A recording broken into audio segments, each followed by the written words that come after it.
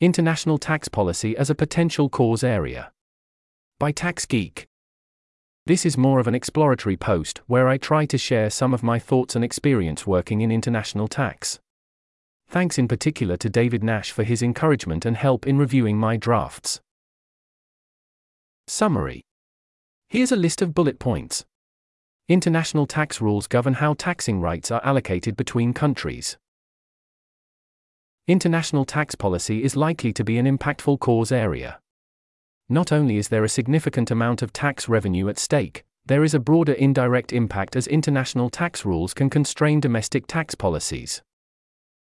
International tax rules tend to be relatively sticky, persisting for decades.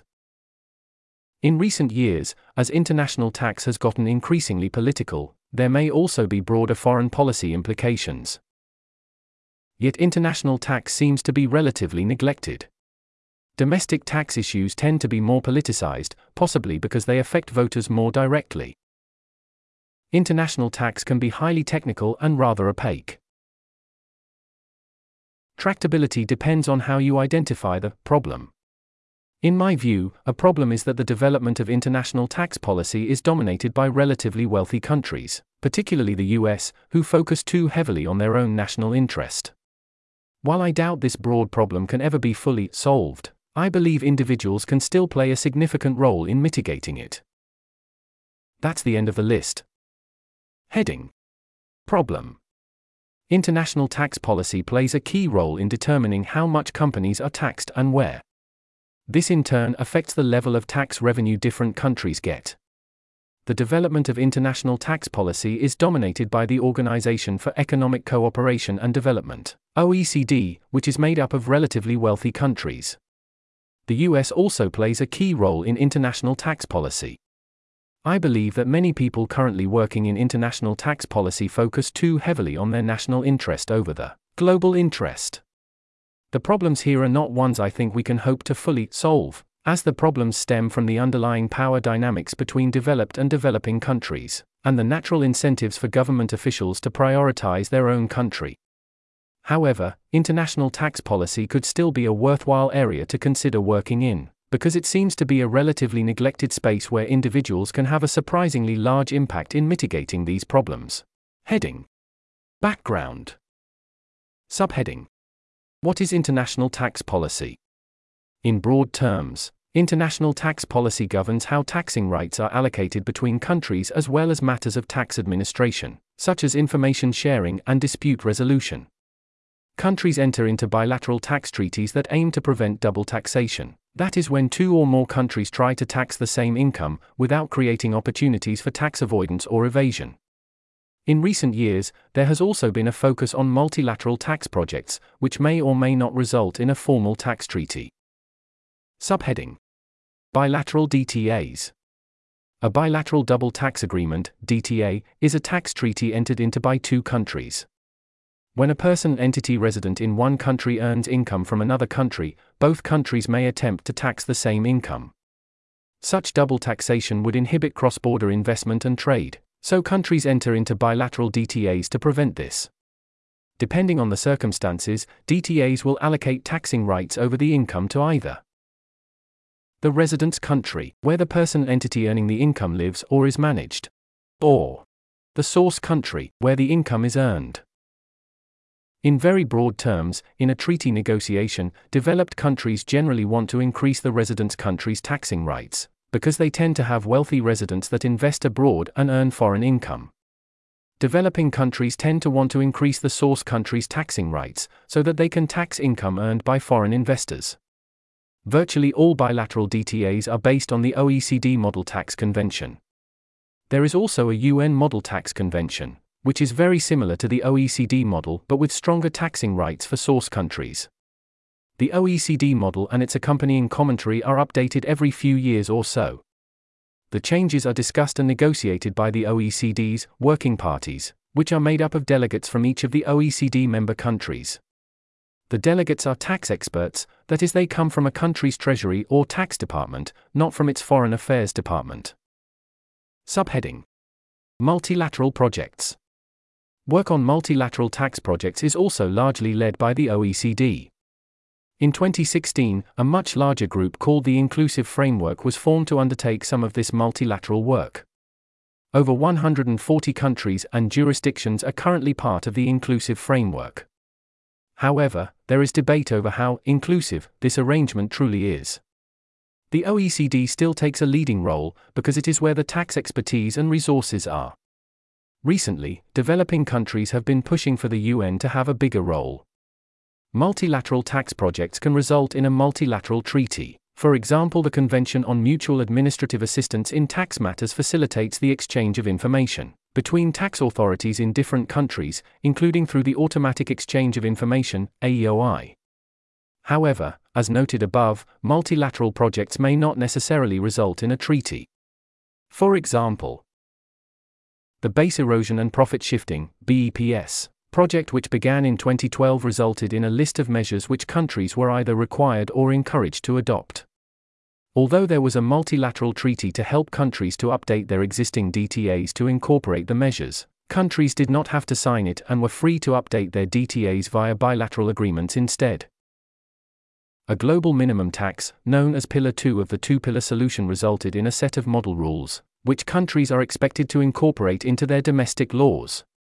The rules are designed so that even if some countries don't implement the model rules, the minimum tax should still be effective. Heading: ITN Analysis. Disclaimers. This is just based on my individual experience working on international tax policy in one OECD country. It would be great to get input from others who also have experience in this space. While I have attended a few OECD and Inclusive Framework meetings in which these issues have been debated, I have not worked at the OECD myself. As such, I do not really understand the inner workings of the OECD. Many key Inclusive Framework decisions are made at the steering group level. I have not attended any of these meetings. Subheading: Impact. The impact of working in international tax seems high, for the following reasons. The amount of tax revenue at stake is quite high. International tax constrains domestic tax policies. International tax reforms are relatively sticky, that is, slow to change. International tax disagreements could spill over into broader foreign policy. Subheading: Amount of tax revenue at stake is quite high. Estimating the amount of tax revenue affected by international tax rules is difficult. Treaties have both a direct and indirect impact, and the direct impact, being the amount of tax actually relieved by a treaty, is likely to be relatively small. The indirect impact, being the cross-border investment and trade that otherwise would not take place, or that is shifted as a result of the treaty, is likely to be much greater. Corporate income tax revenues are more likely to be impacted by international tax rules than other bases such as personal income taxes or consumption taxes. However, see my next point about international tax constraining domestic policies. One estimate of the annual amount of global corporate income tax (CIT) revenue is around $2.4 trillion, roughly 15% of total tax revenues. Subheading: International tax constrains domestic tax policies. Before I actually worked in tax policy, I did not appreciate how international tax can constrain domestic tax policy. It does this in at least 3 ways. Tax competition. For example, many countries look to international norms when setting corporate tax rates because capital tends to be mobile and they want to attract, or at least not discourage, investment. The corporate tax rate a country chooses can then also constrain personal tax rates, because if individuals can pay less tax by diverting income through companies, they will do so. While countries may have measures that try to counteract this, those measures will usually not be 100% effective and tend to be costly to enforce. Tax treaties. As explained above, countries enter into DTAs, which often contain clauses that limit how each country may tax the other country's residents and citizens. For example, DTAs usually limit the withholding tax rates a source country may impose on dividends, interest, and royalties, and the countries will also be limited to the definitions of dividends, interest, and royalties used in these DTAs. So even if they change their domestic law to increase withholding taxes on interest or broaden the definition of royalties, an existing DTA may override it. The domestic law change would still have effect to the extent where there is no DTA, though. Arbitrage opportunities. Inconsistent tax systems give rise to international arbitrage and avoidance opportunities. For example, a common argument against wealth taxes and death duties is that they are too easy to avoid if the taxpayer moves to another country. Arbitrage opportunities can also prevent some innovative tax systems from being tried. For instance, a country that shifts its tax base from income to consumption by allowing a full deduction for investment savings might find its tax base obliterated if taxpayers can too easily record investment there without increasing their real investment in the country. While I don't want to suggest that the risk of creating arbitrage opportunities is insurmountable, it can be a formidable challenge. A possible exception to this is the US, which may have enough weight, influence to effectively force other countries to change their tax systems. They are also unique in having a citizen-based tax system, which reduces concerns of tax-induced migration, at least for individuals. Subheading: International tax reforms are relatively sticky. Bilateral DTAs are pretty sticky. Many last for decades because it is a lot of effort to renegotiate them, and both countries must be willing to prioritize it. Multilateral reforms are even more sticky because of the difficulty in getting multiple countries that may have diverging interests to agree. The current international tax framework was established in the early 20th century, and many think it hasn't changed enough to keep up with modern developments.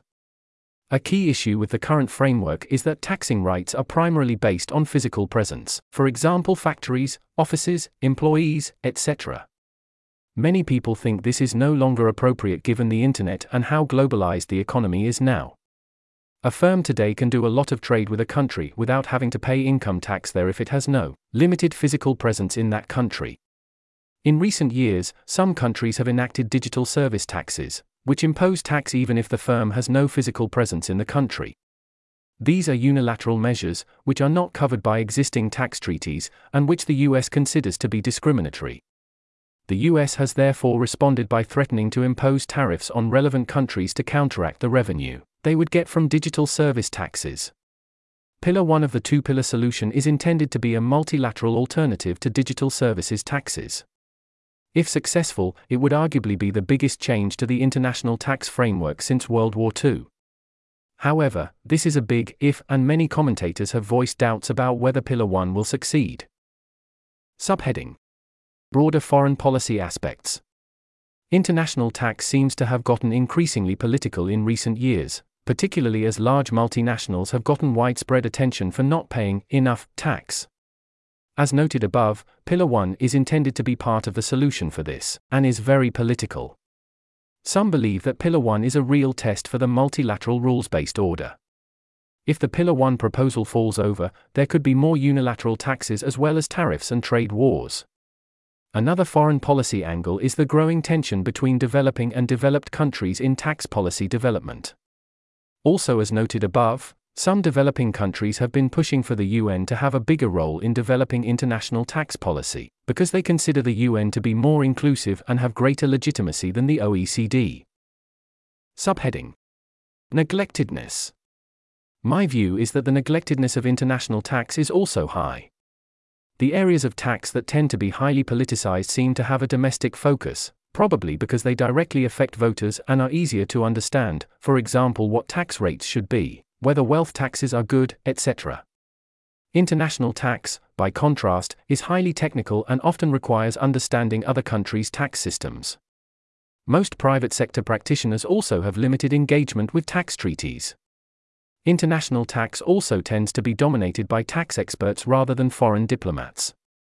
Diplomats may often be more engaged with the public and media, which could be part of the reason international tax gets relatively little attention. Subheading: Tractability. This is the area I am least certain about, as it is highly dependent on what aspect you're assessing. Overall, I would assess tractability as low. However, even if we cannot solve the entire problem, I think individuals can have considerable impact given how high impact and neglectedness seem to be. Moreover, there currently seems to be more traction than there has been in a long time, given the Pillar 1 and Pillar 2 work and the UN, OECD turf war mentioned above. Heading: Possible roles for individuals. Subheading: OECD Secretariat. Subheading: Potential impact. I have not worked at the OECD, but my impression is that Secretariat members are given a fair degree of autonomy in how to progress their work streams. While countries ultimately are the ones that agree or not to proposals, I believe OECD Secretariat can be incredibly influential because how proposals are framed initially makes a big difference in how they are received by countries. Country delegates often have to be across many or all work streams, while each OECD Secretariat member may just work on a few. As such, OECD Secretariat will be far more familiar with the technical details in their work stream. Many of the smaller, technical details will have important consequences but are not things that countries are willing to die in a ditch over, so OECD Secretariat can sometimes put in whatever they think is sensible.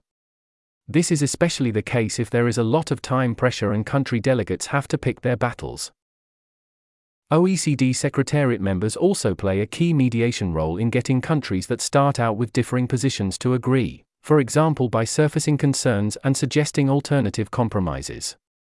Some OECD people are more or less effective at this, and I think it can make a difference in whether or not an overall agreement is reached.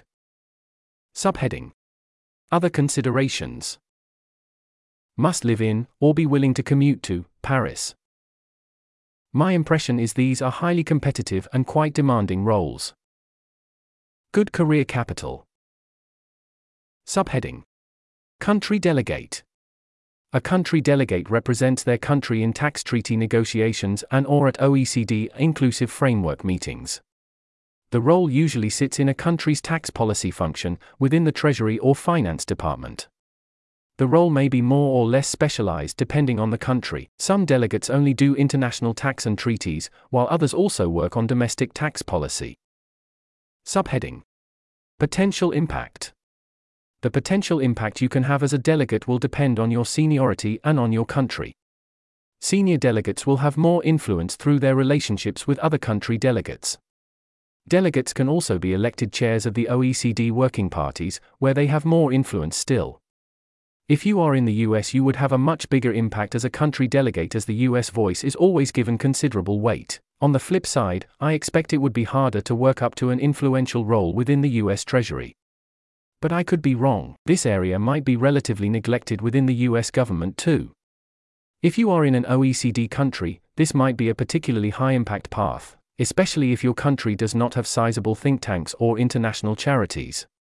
While larger countries like the US hold more sway at the OECD level, smaller countries can have a big impact relative to their size since they still have a seat at the table.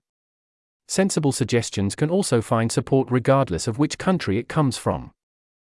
Subheading: Other considerations. The job will usually involve international travel, which can be a pro or a con. Apart from that, what the job is like and how stressful it is will depend heavily on your country, and perhaps even the culture within your particular organization or team. Some countries, especially those with just one or two delegates, rarely intervene or make submissions. Other countries are heavily involved in almost all proposals. There are also countries in between these two extremes. While countries that are heavily involved tend to have larger teams to spread the workload, it can still be very demanding. Some deadlines are unreasonably tight, and there can also be long virtual meetings at unsociable hours, depending on your time zone. It was not, in my experience, all that hard to become a country delegate.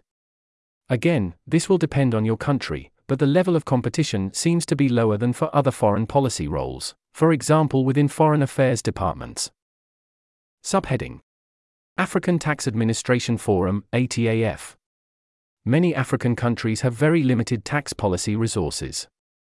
There is a lot of material to get across to understand the proposals, and the timeframes allowed are very tight, because of the political commitments made to reach agreements by certain dates. Even my OECD country struggles with resourcing all of this work, and I can only imagine it's much harder for most of the African countries, especially if English is not their native language. ATAF helps African countries cope with this policy workload. I don't know the details of how ATAF works, but I do know they put in comments on multilateral proposals and speak up at meetings on behalf of their member countries. Subheading: United Nations. I don't think the UN has any tax policy staff at all. If they do, it won't be many. My understanding is they rely on a committee of tax experts instead, with those experts nominated by countries. These are not full-time jobs. Many of these experts are also country delegates, so the best path to becoming a UN tax expert is probably to become a country delegate. Subheading: Tax Inspectors Without Borders, TIWB. TIWB is a joint OECD-UN initiative. I don't know a lot about this role, only what I've read from public materials. TIWB are mostly looking for experienced auditors, tax inspectors that can help developing countries build up their audit capacity. They do not seem to offer entry-level positions or full-time jobs. Instead, they look for recently retired or currently serving tax officials. TIWB's work is a bit different from what I've been describing above, as their main work, audit, is different from policy. But apparently they are looking to expand to provide support in other areas, including tax treaty negotiations and implementation.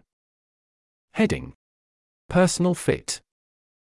Subheading: Background and skills. Law. Helpful for reading and interpreting treaties. But interpreting treaties is a bit different from interpreting domestic laws, so a legal background is not essential, at least in my country. Economics or finance. Again, helpful but not essential. You don't need to be great with numbers, but it's good if you can work through and understand complex tax examples, and understand why tax laws are designed the way they are. They often have economic underpinnings. Relationship, people, communication skills. It's helpful if you can read a room, understand other people's points of view, communicate your ideas effectively, and find ways to bridge disagreements. Subheading: Ideas for testing your fit or getting started. Follow OECD work. They run a video series called OECD Tax Talks. I've never watched these myself, though. OECD internships. Policy internships are jobs in your home country. Tax internships are jobs at law firms or accounting firms. I only have experience with the last one. I did a brief stint in tax at a large commercial law firm before moving to policy and found it gave me a good grasp of tax laws, particularly those relevant to large multinational corporations. My law firm experience also gave me better technical tax knowledge than my colleagues who had worked the equivalent number of years in tax policy. This is because advice had short turnaround times, so I worked on many pieces of advice and had to quickly familiarize myself with different areas of tax. In contrast, policy projects take a long time, so you might end up working on the same project for months or even years. However, note that law and accounting firms will not necessarily give you transferable skills. It depends on what work you get at these firms. If you end up doing compliance work or advice for high net worth individuals, you may not get a solid grounding in international tax. This article was narrated by Type 3 Audio for the Effective Altruism Forum. It was first published on January 23, 2024. The original text contained 3 footnotes which were omitted from the narration. To report an issue or give feedback on this narration, go to t3a.is.